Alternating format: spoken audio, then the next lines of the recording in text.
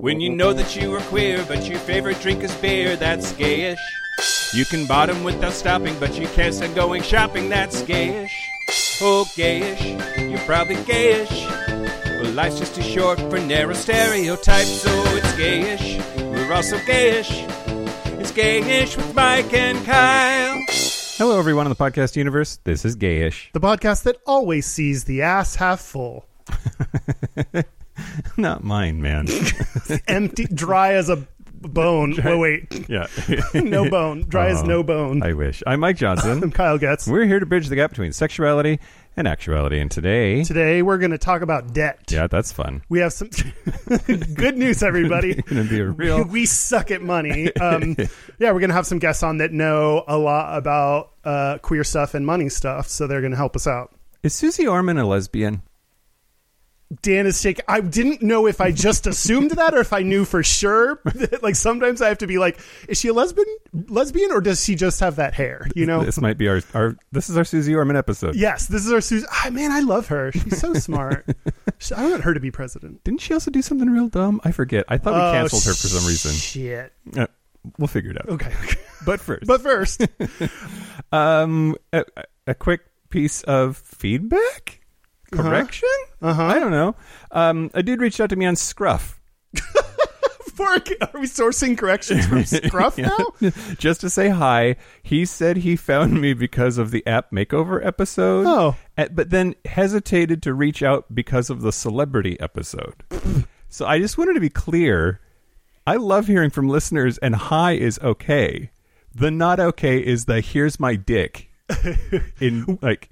Actually, I like dick pics too. That's not even what I mean.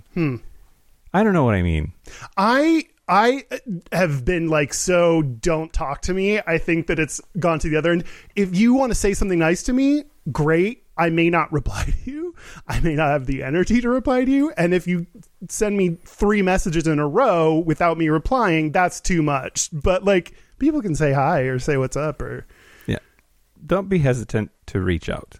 Be hesitant for me. Really think about it. All right. Okay. Time for the news? News. The number of your news theme songs that sound like you're being choked checks out. News the first. So... Oreo cookies. I had to... What? I like accidentally hawked up some stuff when I did that. Okay, I'm good. Oreo cookies, great. Yep. Man, I want to be double stuffed. Well, here apparently we go. they want you to be double stuffed also because Oreo cookies has come up with a beautiful new commercial that is LGBT plus affirming, in which is it a girl? Hold on.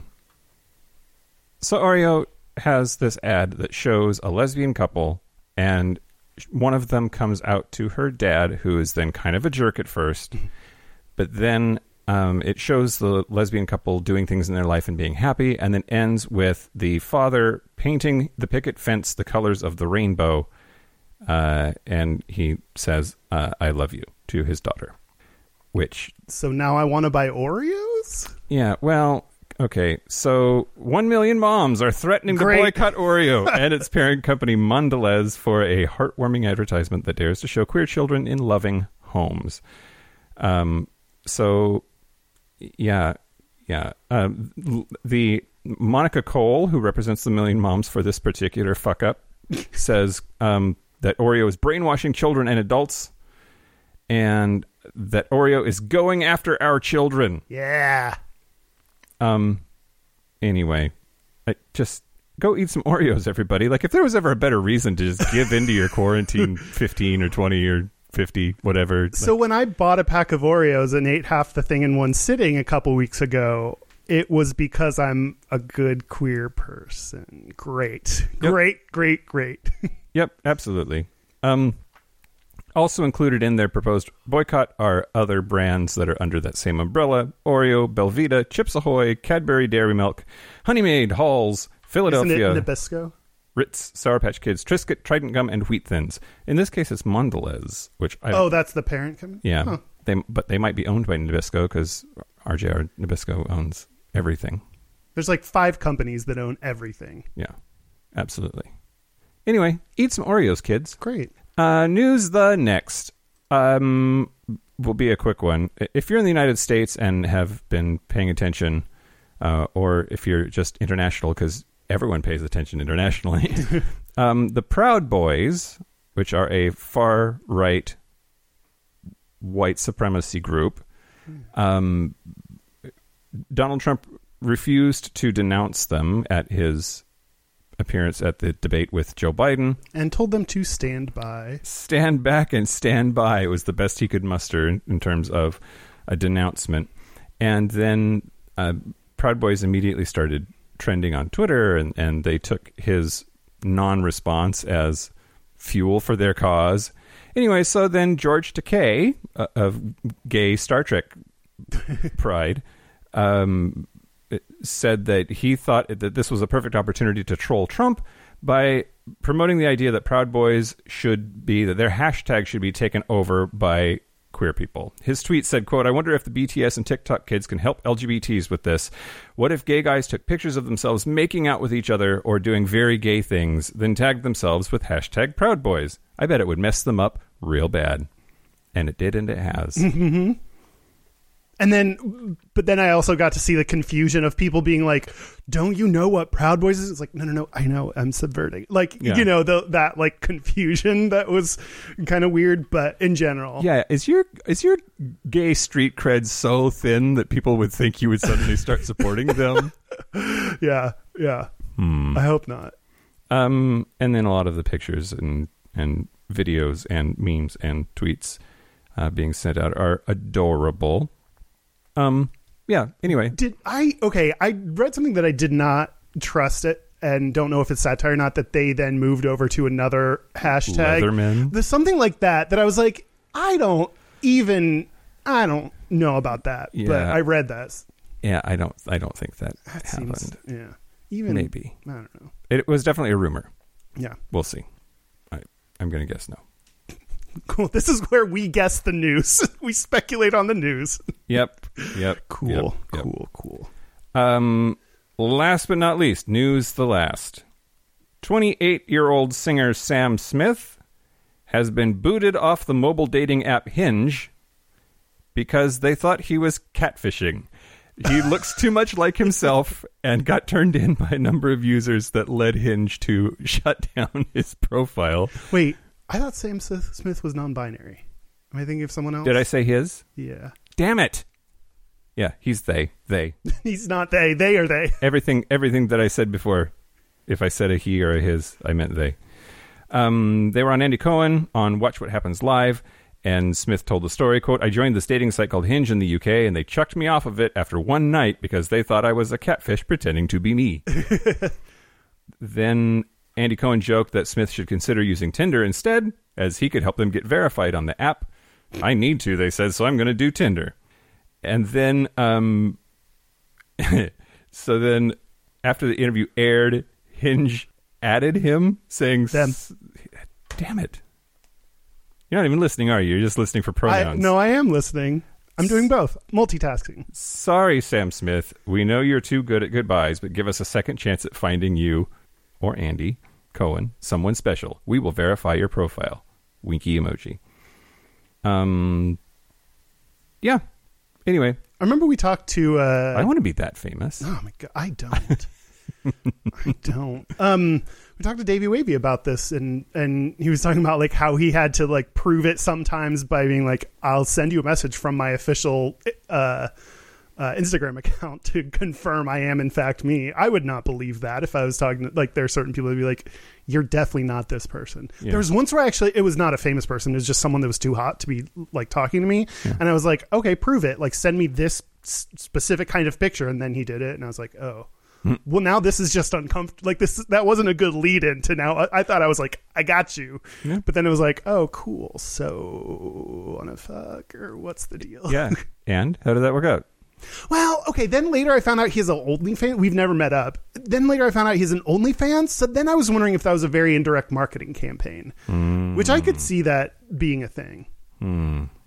Okay. I'd buy that. I'd also buy that they just wanted to fuck. Maybe. Not me.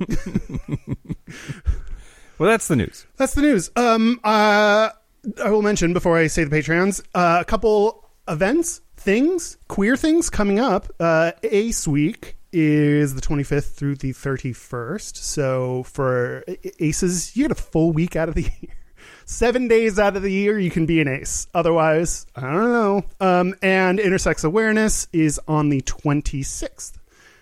So happy Ace Week, happy Intersex Awareness Day. We are aware of all of you now. Great. Patreon members? Sure, yeah. I want to thank the Patreon members, Michael Hogan, which I like he used lowercase letters. I just like to think that the way people format is their actual name. Like that'd be cool to have like all lowercase, like Katie Lang style. Just Bap. Just Bap. But then am I supposed to say Bap? Is it just, I don't know. BAP? BAP. Gray with an A if you care. Gray, GRAE? Why?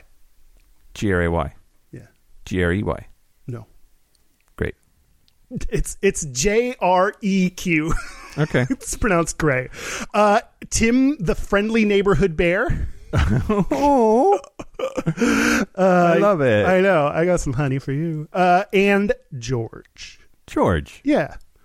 Is it George from Grey's Anatomy donating from the dead? He's so dead. 007. Although, whenever I watched Grey's Anatomy and saw him on the screen, I would always shout Alamo. So great. Sure. Hey, Kyle. Like, is that our Polari word of the week? Did me stopping and staring at you like clue you off? Oh, it legit worked because I was like, wait, is TR Knight from Texas? Like, yeah, I don't remember that. Do you say TR Knight? Yeah, it's a nice name. Yeah, it is. I heard something else. Yes, Alamo is a Polari word that means I'm hot for you. It's an exclamation. It originates from LMO, so it's like saying that. The abbreviation, like making it into a word. LMO stands for lick me out. Oh, God. So if Alamo. Remember the Alamo. Remember, I'm hot for you. Yeah, right. That's what I learned in Texas history class. Anyway, thanks to our Patreon members. If you want bonus content, then go to patreon.com/gayish podcast. And thanks for everyone who supports us. Yeah. Yep. Thank you. Yep. What's wrong with you? What's up, Dan? Sorry, just following along, making sure that Leatherman thing is actually satire, and it is. Sue Orman is definitely gay and lives on an island with her partner, blah, blah, blah. But I looked up LMO, and Urban Dictionary says that it's pronounced Elmo, and is a girl that is extremely hot but has zero ass.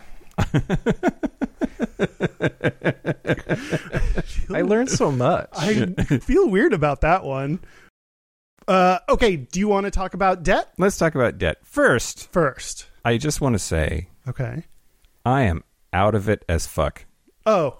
And I'm going to have fun listening to the episode later because I don't know what's coming out of my face. This is not related to debt. You are not out of debt. That is not what you just meant. Yeah, no, I hurt my back. I'm on a bunch of pills. It's great. But you seem legit. Oh, well, thank you. I have felt not legit already many times. And we're like just during getting started. Okay, cool. It's going to be a Kyle heavy episode. So if you don't like that, sorry. Debt. Yeah, we were going the opposite of money. Yeah, that was my first bullet, actually. Actually, I really want this to be a Mike heavy episode. Okay, great. We're going to have the debt-free guys who do a podcast called the Queer Money Podcast on in a little bit. But I wanted to tell you one thing first. Okay. I really enjoyed this in a bad way because, or I guess I'll start with, what stereotype do you have of gay people and money? The stereotype is that gay people buy all the things so that they look great or hot or like they have their shit together, but they can't afford it, and they accomplish that by racking up huge amounts of credit card debt.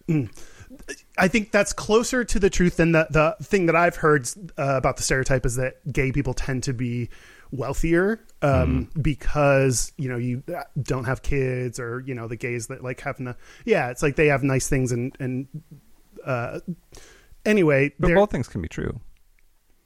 Like gay people as a cohort might have more disposable income, maybe. Yeah.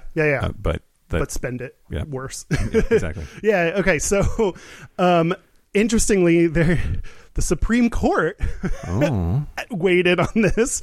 This is in a article in The Atlantic called "The Myth of Gay Affluence" by Nathan McDermott in 2014. Which this is a really good article. It basically answers this question that we're going to talk about. So if you don't want to listen to us blabber, go just read that. But then you have to read, and it's a whole thing. Okay.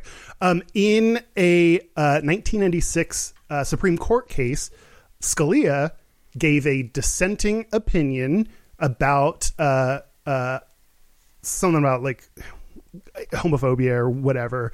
And in that dissenting opinion, he said that gay people have a, quote, high disposable income. And he said that it gives them a, quote, disproportional political power to achieve not merely a grudging social tolerance, but full social acceptance of homosexuality. So his argument is that gays have enough money that I guess there's no homophobia. Like, it's rare that we can pinpoint a Supreme Court justice who said the stereotype, probably without proof, but like use the stereotype in their opinion. Yeah. Well, and was he drunk? Maybe. Who knows? If only we could ask him now. So was that maybe a warning? Like, was that? I'm a little confused by the statement, I guess. Like, it sounded to me like you should be afraid of the gays because they have enough money to buy acceptance. No. So they have enough political money, gives them political power, which means they have achieved social acceptance. Like, basically trying to say that we shouldn't be like one of the disadvantaged, minorities or whatever, like protected minorities because we have enough money, basically. Oh, okay. Yeah. Which that is an assumption or a stereotype that people make. And I think it is based on the fact that when we talk, similar to that masculinity episode where when you picture a gay person, somehow gay, cis, white, gay, double gay men are who you picture, and then have the kind of anything that they seem to represent. People assume that about all gay people, even when it's not true. So Nathan McDermott in the article said something that I really liked. He said that the number of self-reported gays and lesbians living in poverty is rising. That's not the part I like. But what he said is progress isn't making gays and lesbians poor, though, but it is allowing more people to acknowledge their sexuality. So it makes sense that people if you're more affluent, you're more likely to be out. And this is kind of what we talk about, where if you have money, people don't give a shit. Like you can do some weird things like being gay. Yeah. But so more and more people in, red states, in smaller areas, people who might have more poverty can now come out. So like the average income is actually making it look like we're getting poorer, when really it's just more reflective of reality as more people can come out. Yeah. Okay. So we need to recognize that the stereotype isn't true, and that cis gay white men tend to have a disproportionately higher income and are more fortunate. And there's another time where we kind of, once we started getting our rights, left behind a lot of others in the queer community. We're like, bye, I'm going to go with this money and buy a nice house. Yeah. Good luck. Being in IT, I see a lot of gay people floating around with really good jobs, but like, I wonder, IT is a not stereotypically gay job in my mind. I agree. It seems, I don't know, too bro-y or something. Yeah. Brogrammers. Yeah, like But yeah, I wonder what, like, there's the correlation versus causation question in all of that, right? Like, is it cities are typically more liberal and typically have more queers and that typically have better jobs? Like, I don't know. Yeah, there are a bunch of reasons that play into queer people and money issues. And actually, that's one of the kind of the downsides is if you are more likely to flock to a big city where it's liberal and you're more accepted, like San Francisco, then you have to spend more, like it costs more to live there. So that's a downside. Things, if you're trying to have a kid and you're a gay couple, you may have to spend a lot more than straight people who can just like bloop, jizz, baby, free baby. If you're not allowed to until recently, like file taxes jointly, then it may cost more. Like there's just a lot of shit that if you think about all these different factors to being gay that kind of add up, more we're more likely to be kicked out of our homes and be homeless, and that brings down our average income. There's just a bunch of we're more can be fired from our jobs for being gay. Not anymore. Maybe I don't know. For now. So there's just all these different factors that play into why we on average actually have less income. Yeah. Cool. Great. That was fun. But we'll talk more about that with David and John from the Queer Money podcast. This is your line. So should we take a break? Do you have more? Do you have more you wanted to say? I was trying to cue you up. I don't know. I feel like I'm floating. If we take a break, I will be indebted to you. Oh, you already are. Let's take a break. Break. This is the part where Mike and Kyle take a break. So are we back? We're back. We're back. We are here with David and John, the debt-free guys from the Queer Money podcast. Thank you so much for being on.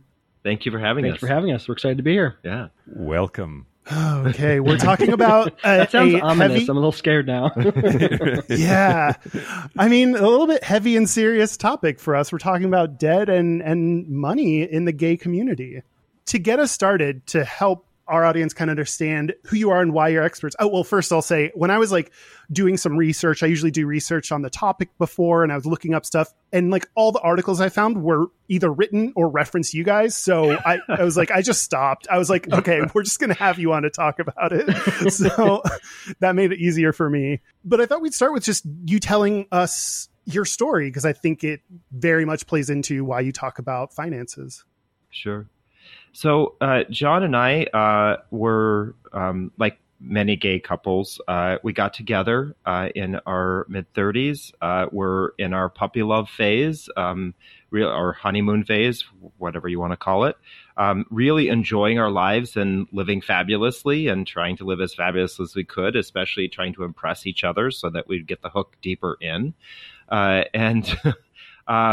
We were on vacation one weekend. We went up to the mountains in Colorado to visit a friend of John's, and we were up there, fell in love with a town that we both had been to before, and decided on the way out of town on Sunday to stop and look at property. We thought, this is the perfect town for us to buy land and build a vacation home. Mm-hmm.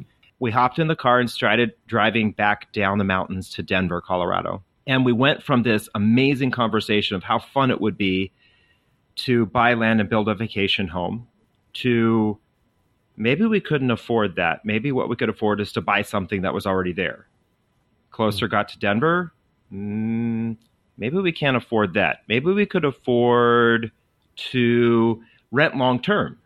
And we're like, nope, can't afford that. And then we pull up in front of our place. And it was at this point that John and I kind of looked at each other and said, holy crap, we're financial messes. And we got our bags out of the car, opened up the door, walked down a flight of stairs into a basement apartment that is so dark in the wintertime that you don't even know what time of day it is. We literally were living both figuratively, financially, and physically in a hole. And that's when we confessed to each other that between the two of us, we had $51,000 in credit card debt. And the crazy and sad part about this is that John and I both worked in financial services. On a daily basis, we were talking to people, encouraging them, save money for retirement, save money for a rainy day, have an emergency savings account, spend less than you make. All of that kind of information was coming out of our mouths, but was not sinking in to what we were doing with our own lives. And that was our aha moment. I mean, doctors make the worst patients, they say. So maybe The Calvers kids have no shoes. It's interesting you mentioned like you were still trying to impress each other, even though you were dating. You said get the hook in further, which is really interesting. Why do you think that was the case, that although you were together, that you're still trying to impress each other? Well, I think this happened about a year and a half into our relationship. So I think we were a little bit more solid in our relationship. But I had never been in a relationship longer than 3 years. So I don't really know what I thought getting the hook in deeper actually meant. And I knew that Evidently I do.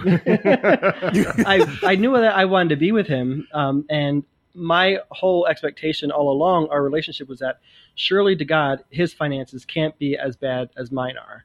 I've got to be the anomaly here. We'll stick together. I won't tell him anything that he doesn't need to know sooner than he needs to know it. And then at some point, we'll figure it out. It'll all work out. So this particular drive, we were locked in a car with each other going 75 miles an hour most times. 65. 65. And It's important. we had to have the conversation. There was really no other option. But yeah, I mean, I think we felt that we needed to impress each other so that the other would stay with each other. But I mean, that was happening with our friends as well, right? We always felt like we had to live a certain standard of have a certain standard of living so that we could keep our friends, right? We didn't want to be ostracized from them as well. It's interesting that I hadn't thought about this until you were talking about this, of, you know, keeping something hidden. Like, we're all used to keeping something hidden, or most of us being gay. And well, most of us are really good at it. And so kind of putting on a facade is like something we actually have on straight people. So I didn't think about, we talk about a lot that you come out about a lot of things, not just being gay, but do you think, am I reaching, or does that at all connect to why you kept that part secret?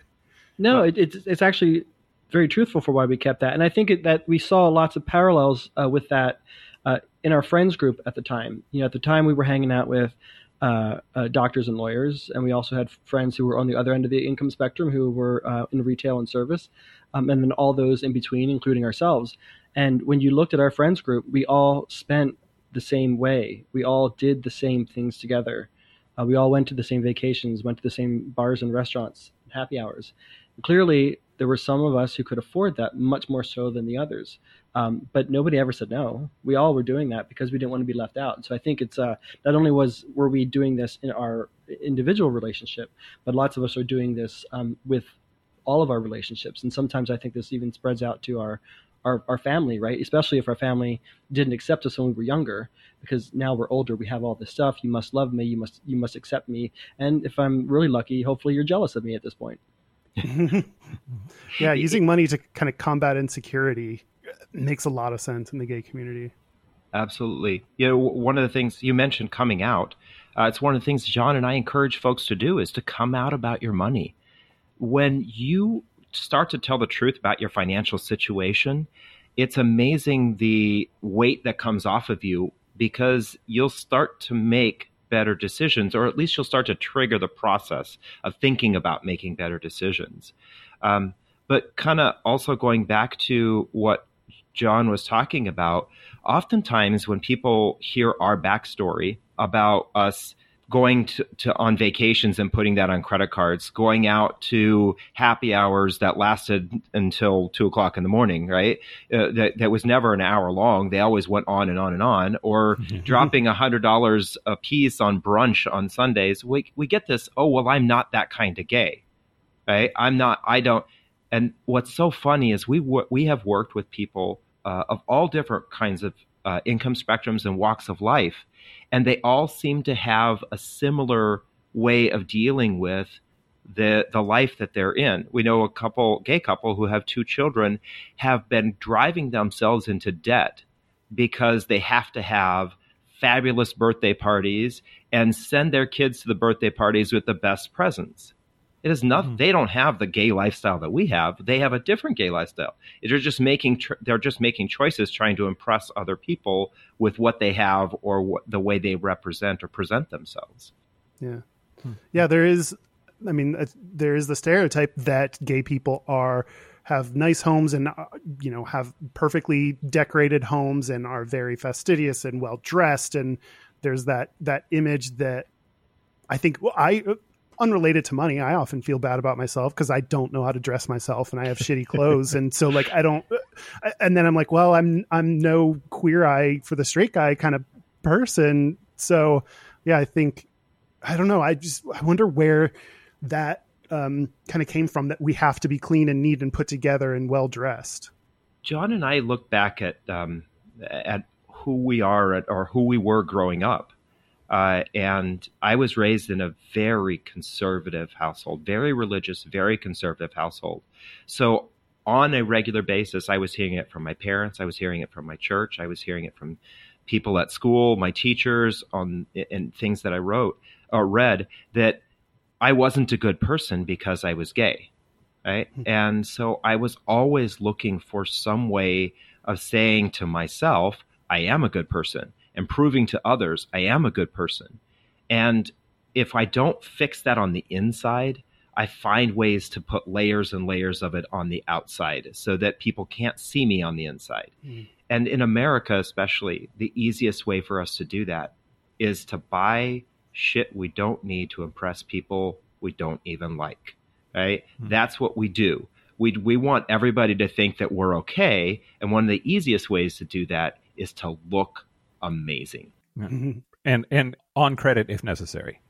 Absolutely. Yeah. Prudential studies showed that LGBTQ people, especially gay men, typically have considerably more debt than the general population. And a lot of that probably has to do with trying to sort of add those layers. Do you happen to know, like, off the top of your head, like by what kind of a margin? Do you remember what that was? So the study specifically was highlighting couples who had at least one child versus the general population, and they had roughly 20% more credit card debt, 93% more student loan debt. Damn. So as couples, they're taking on more debt to get their education, and then they're also using more debt to finance the lives that they want to have. Yeah, and speaking of coming out, I mean, part of the decision-making process is, in addition to being like physically safe and mentally ready, is like, if you're in school and your parents are paying for it and you might get, kicked out, like, I don't know, like finances can play a big role in those decisions. Or if it's not something you consider, or you are outed, or, decide to come out, what have you, you can be put at a disadvantage financially, depending on how people react. So I thought about that when you're talking about like student debt, like more gay people may have to take on the debt for themselves. Right. Yeah, that is a trend that we have seen, is that the queer community uses their student loan debt as the launch pad out of the house. For many of them, they haven't come out, or they haven't come out completely in the way that they would like.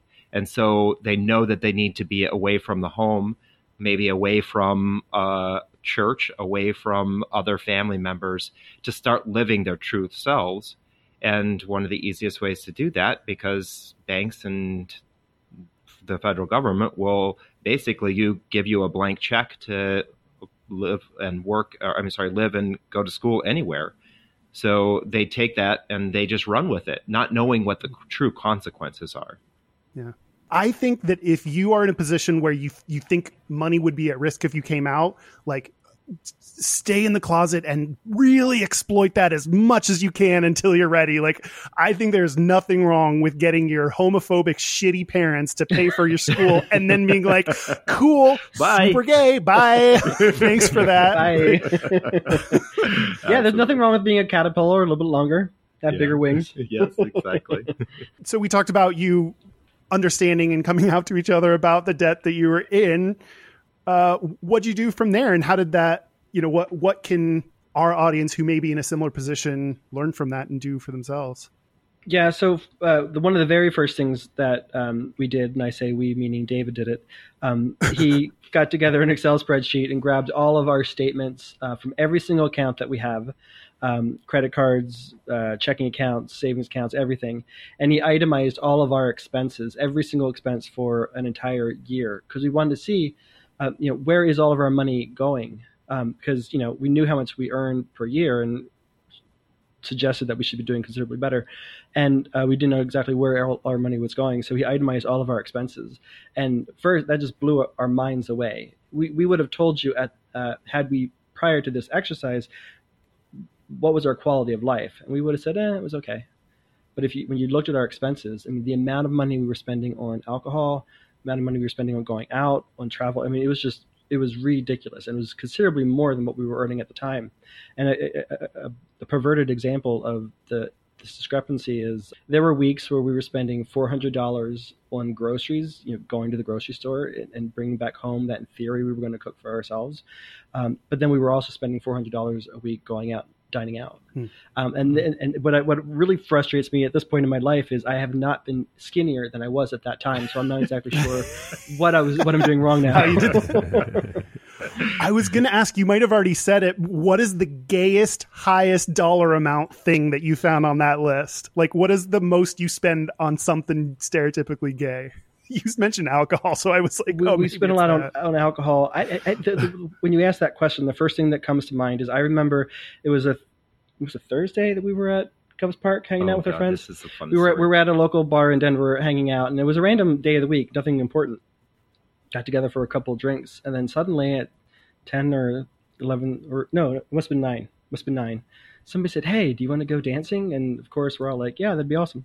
And so we all decided to go dancing, and I didn't have the right clothing on that I thought he was wearing shorts, a t-shirt, and flip-flops. You don't go dancing in shorts, a t-shirt, and flip-flops, and whatever time of year it was. And so I looked at David. I'm like, "This is an issue." So we hopped into our car because I think the mall closed at 9:30. Was that what it was? 9:30, and we hopped in the car, and he goes straight from downtown Denver to Cherry Creek in Colorado to the mall, and he goes through several red lights, and we run into this mall, go into Diesel, and at that point I'd been to that store so many times they knew my sizes and stuff, and I run in there and I say, "I need that shirt, I need those jeans, and I need those shoes." They grabbed it for me. We met at the dressing room and tried it on. It was perfect, and I spent, how much did we spend? Over $500.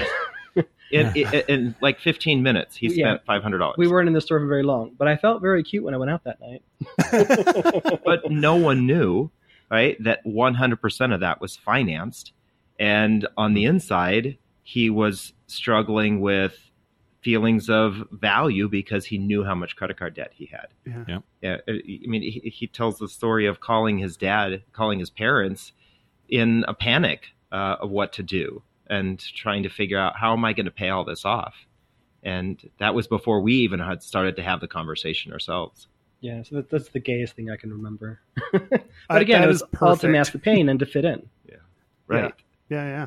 Then the second thing that we did was, after we looked at our expenses and how we were spending our money, and our quality of life didn't feel like it should have based on what was on paper. We started to ask ourselves, what is it that we actually really want in life? Why are we renting a basement apartment? Why are our finances so bad? Why are we both in so much credit card debt? And why aren't we as happy as our spending would otherwise suggest? And that was a difficult conversation, and a conversation we had for about 3 or 4 months, till we finally realized that we wanted to save for a comfortable retirement. And we weren't on target for that at all.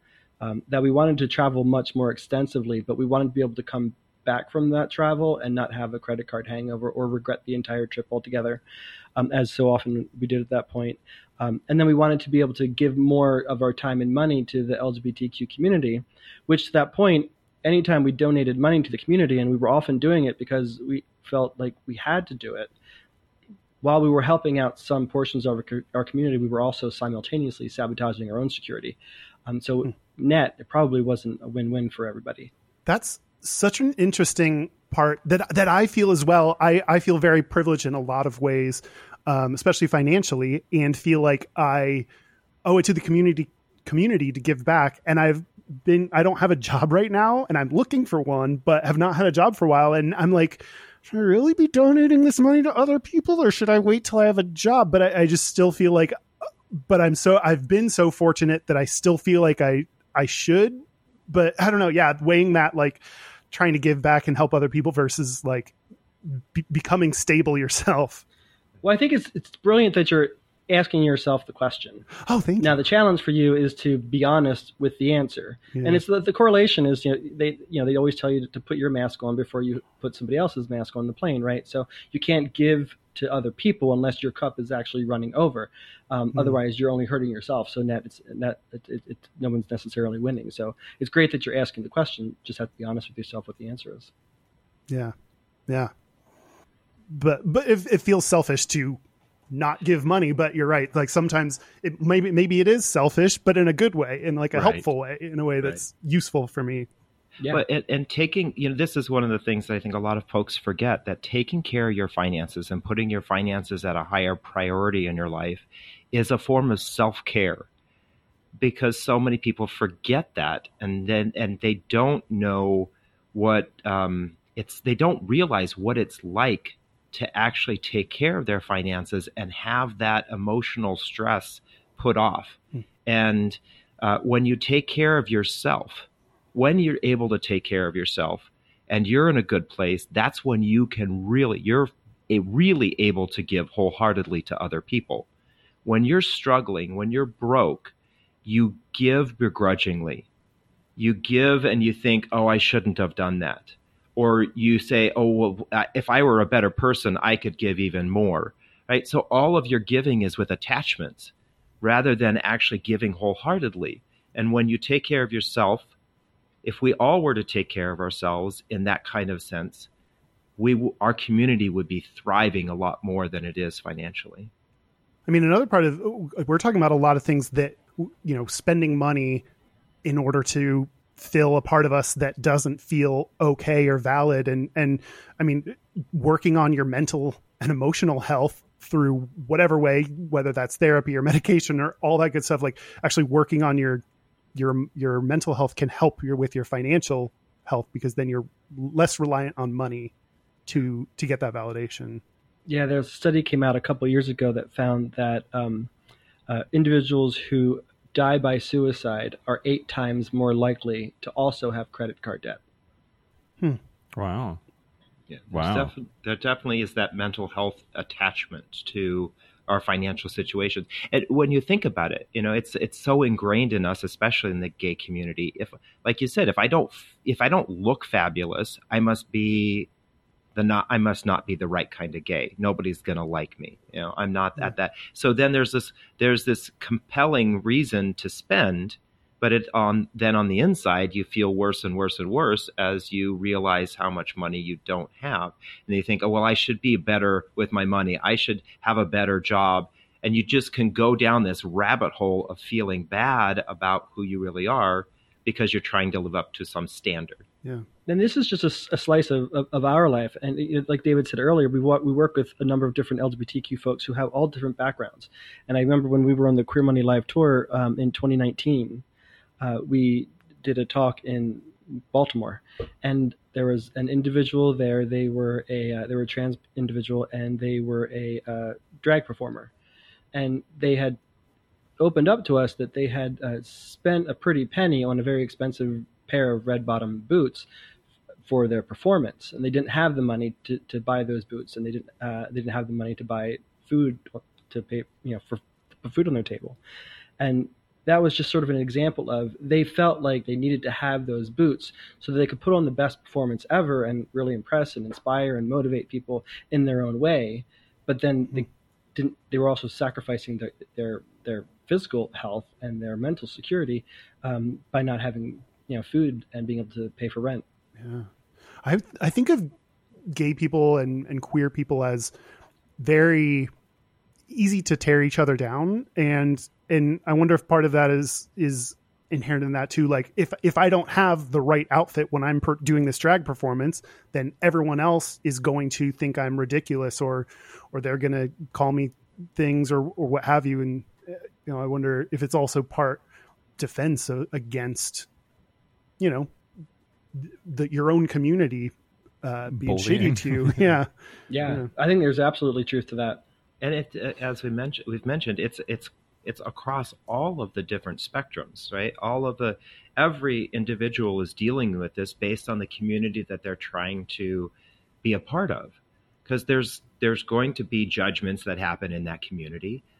you just mentioned, our community is extremely judgmental towards each other. It's so sad that we constantly say on the outside, you need to be treating me with equality, but on the inside, we don't necessarily treat each other with equality. Or ourselves. Yeah.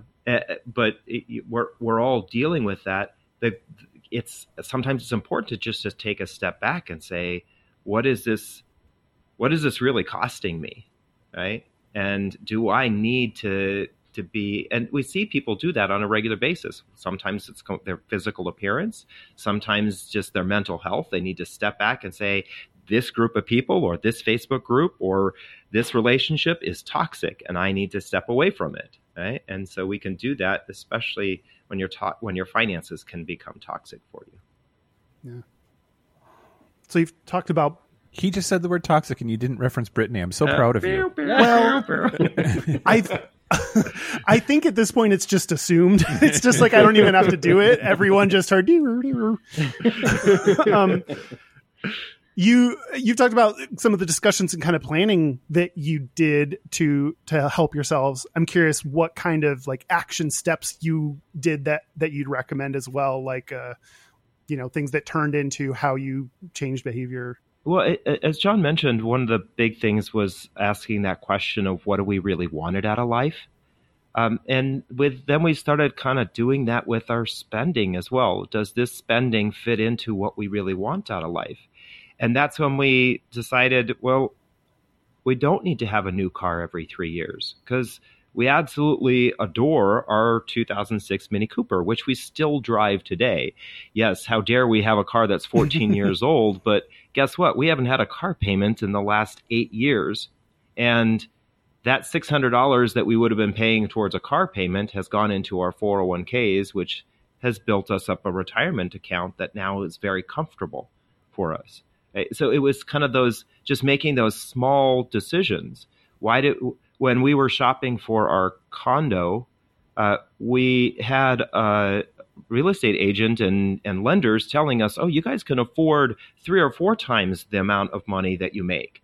And we're like, well, we both work for the same company. We both work in the same industry. If something happens, we could be in a world of hurt if we had a $400,000 or $500,000 mortgage. Let's get something that one of us could afford if one of us lost our job. Or if we both lost our jobs and we both needed to go to work at Starbucks or just get some work really quick that wasn't anywhere near what we were making, we could still afford to live where we were living. That was one of the best decisions that we ever made, was buying a home that didn't make us house poor. We maybe didn't experience as much of an increase as the market has gone up, but we also were able to then put money into other things that brought us a quality of life that actually gave us long-term happiness rather than these short-term happinesses. And that's what we really were focusing on before, was the short-term happinesses. Because, those jeans and shoes and T-shirt that he bought on that trip to the mall, he probably maybe wore 1 or 2 more times. Well, not the jeans, but the T-shirt. The T-shirt only twice. He couldn't be seen more than 3 times in that because heaven forbid, right? And so we started to say that was so temporary. What do we want that's more permanent? And that's when we started focusing on the more permanent things. It's funny you mentioned like the condo and the jobs. The week, this is a while ago now, but the week I closed on my condo was the same week I got laid off. So I was like, well, do I like back out and lose, the money I've already put down? But yeah, it was luckily everything worked out, but it was a very weird week. And then I tried to paint the inside of my condo myself, and I had a mental breakdown, but that's unrelated to money. Was it because of the fumes? Or? That might have played a part, honestly. I was like 4 days in, and I was like, everything looks so bad. You can see how bad the edges are, and I can't do this. And my friend had to be like, you need to stop for a second. You need to chill out. Edges are hard. Well, I wanted to ask, it feels to me like younger people, which I'm around because of my fraternity work. I have a lot of friends in their early to mid 20s, and they're struggling to get the temporary stuff down, much less the permanent happinesses that you were talking about before. What advice can you give to them who they're not even thinking, they've given up on the idea of ever owning a home because it's so far out of reach for them, or at least it feels like it given today's economy and how much debt they have coming out of school. What do they do? What are they supposed to do? Yeah, so I think we're in a new space now, and I don't know that the standard advice that you want to get a home and pay it off and all that, it makes sense for a lot of people. In lots of areas, homes are way overpriced. The real estate market is pretty wonky, and with the way that the gig economy, maybe more so before the pandemic, but we're still seeing growth in the gig economy now. It almost doesn't make sense to buy a home for lots of people. So unless you're planning on being in the same location for 5, 10, 15 years, and you're going to have kids and you need some stability and all that, it might not make sense. So my suggestion would be to don't apply your grandfather's financial advice to your life. Listen to it, absorb it, and see if it makes sense for you and for now. But think about maybe think about it a little bit differently than previous generations might have. I would also say that every single dollar we spend is a choice, right? And the choices that we make have a compounding effect on each other. And we know folks who are living in very expensive cities because they feel like they have to, right? Because they feel like that's the only safe place. Now, granted, I will agree that there are places that are safer than others. But there are sometimes some of the choices that we make that are flavored by fear or flavored by a desire, but they actually aren't the best choice for us. There's lots of places to live, even within your own city, that don't have to be as expensive. There are, I think about places like Hell's Kitchen, the Castro in San Francisco, and places in LA where they are the hot neighborhoods now, where they have $1 million homes or multi-million dollar homes. And you see folks who have lived in those neighborhoods for 20 or 30 years selling their homes and making these huge amounts of profit. Well, think back to when they bought their homes. Those neighborhoods were not the desirable neighborhoods. So are we trying to live a life of current fabulousness, and for that reason giving up on some opportunities further on down the line? We know folks who are spending 40, 50, 60% of their take-home pay on an apartment so that they can live in the right neighborhood, right? They don't have a car. They take public transportation. The reason they're doing that is because they're spending $2,500 a month on a one-bedroom apartment. Maybe if they made a different choice, those choices could accumulate, better choices could accumulate to the point where they would have the money to make some of those more permanent long-term purchases. And I would also argue that I think you can't necessarily rely on a single source of income anymore. And I don't think any of us should rely on a W-2 employer as much as maybe previous generations have. So regardless of what it is you do in your professional job, it would really behoove all of us to the extent that we can, to invest more in the stock market, invest more in real estate in whatever flavor that makes sense for you, whether it's in REITs or you're buying rental properties, or even renting out your own a room in your own apartment. And then also think about what side of a part-time or full-time business of your own can you start, acquiring additional income initially from your own business that could maybe become something that you sell down the road. So if you've got sort of those multiple streams of income, those multiple forms of investment, diversifying that and increasing all of those in tandem with your W-2 makes more sense now though than ever. And I think it's almost becoming imperative at this point. I would say also for folks who are in a situation where you're feeling uncomfortable financially, and we all get there. There are times when John and I even feel uncomfortable financially, especially with this year with COVID and the loss of income that many people have felt. We have felt too. talking about and opening up to a confidant or someone who you trust and can share this kind of stuff with is very cathartic. And also, when you share what you're dealing with, whether it's a win or a challenge, when you share that, other people will learn from it. We have a Facebook group called Queer Money, and we're just amazed at how many people in the community now are finally starting to open up and feel comfortable talking about their financial situation. We don't have to hide our financial situations. I mean, the reality is 60% of people who have come into that group have told us that their number one concern is credit card debt. If you think you're the only person dealing with credit card debt, you're not. If you think you're the only person dealing with overwhelming student loan debt, you're not. But if you try to hide it and isolate it and don't learn from other people or share what is working for you, we can never learn as a community. We all just isolate, right? And by working on it as a community, by sharing it with each other, is just an amazing way to understand how other people are dealing with it and winning. And those wins really can motivate you to do better. And Honeyfi has done a couple of studies over the last couple of years. Honeyfi is a budgeting app that helps couples or groups manage money together. And the last 2 or 3 studies have shown that same-sex couples who talk about money often report having considerably better sex lives than those who don't. Mm-hmm. So if you need any other reason to talk about money, better sex is probably the best way you can get it. So I should send my net worth to everyone on Grindr? Is this what you're saying to me? That's what I heard. Well, I mean, I don't know. Send it to me and let me know. I'll tell you. Depends. I guess it depends on if it's good. I really think what's going on there is that when you talk to your partner or partners about your financial situation, and what's interesting is that folks in polyamorous relationships are more likely to talk about money than folks who are not.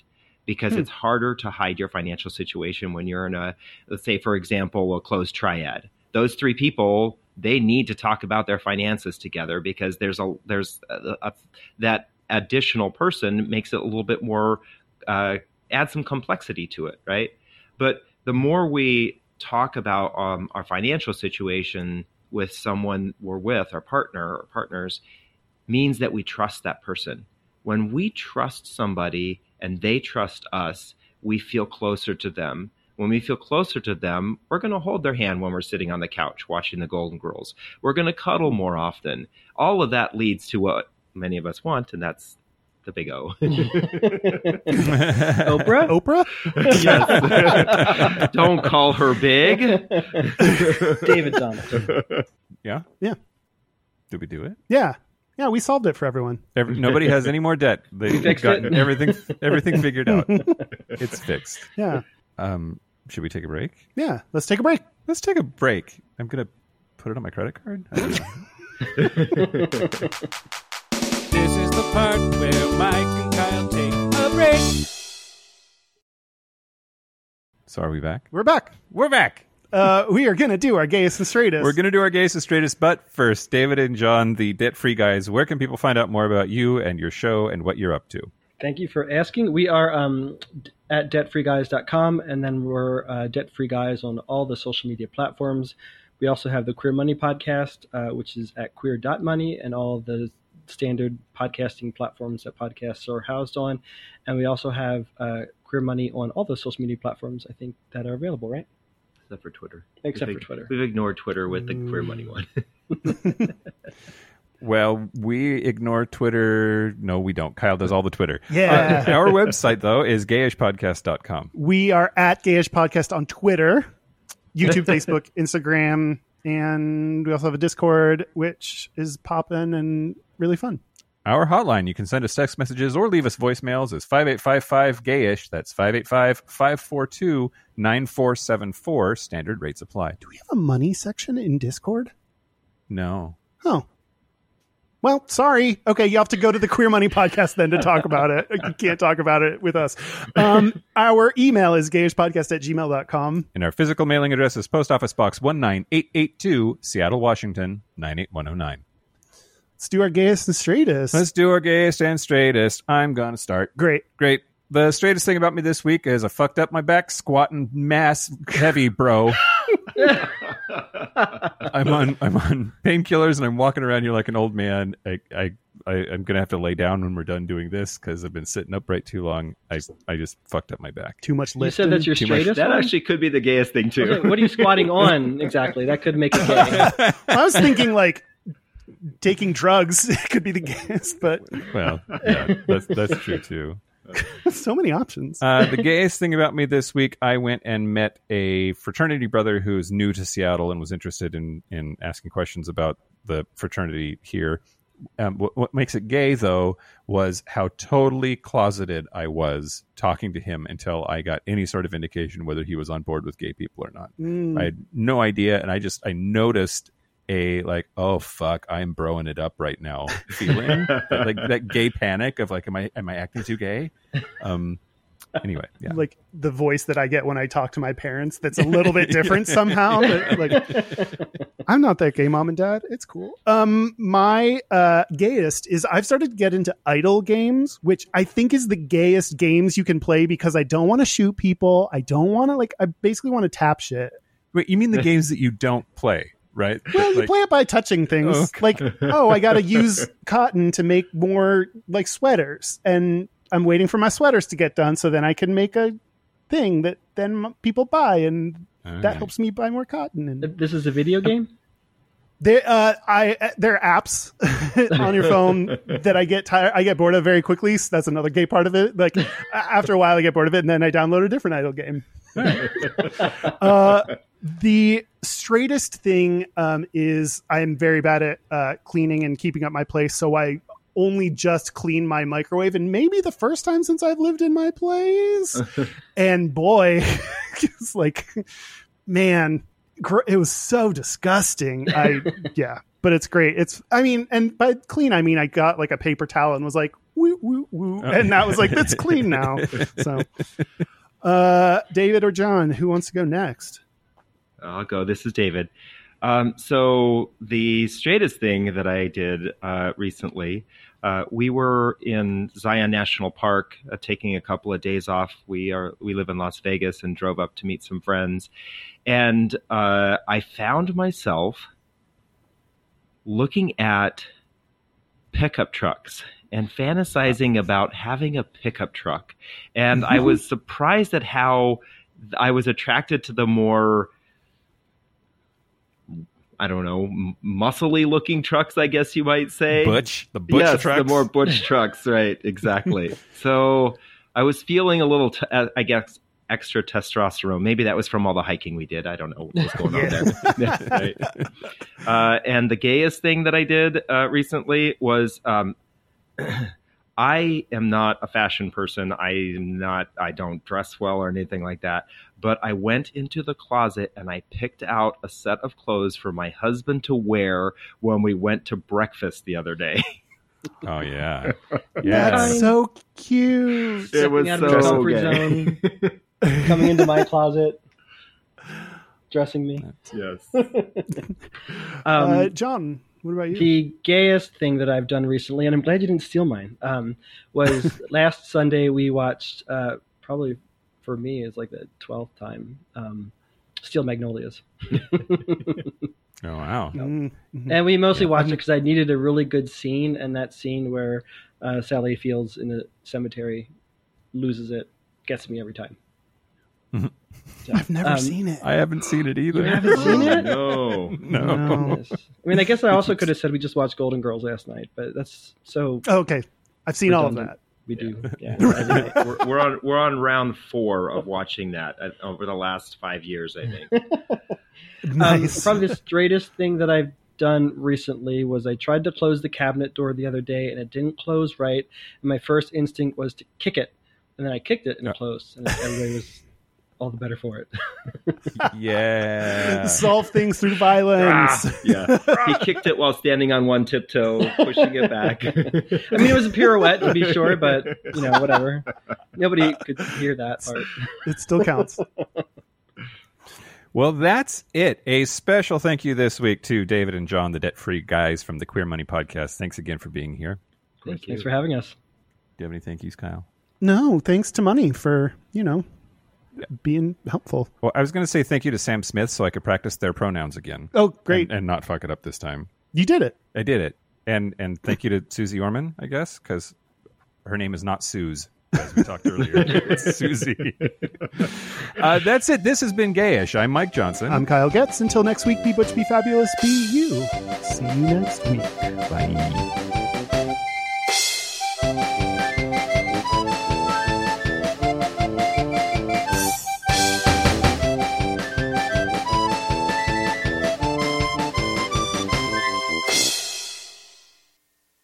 I have a pretty gay thing.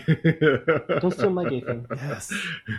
Although I do lots of gay things. So Yeah, you'll steal you my do. gay thing. I have arsenal to choose from. I did help you put the beautiful screens together. Yeah. Right. Oh, and I got you the drill. I went to the cabinet and got you the Got me drill. the. It's not a drill. It's. He laughs at me because I don't know the names of tools. I use the sounds. That's great.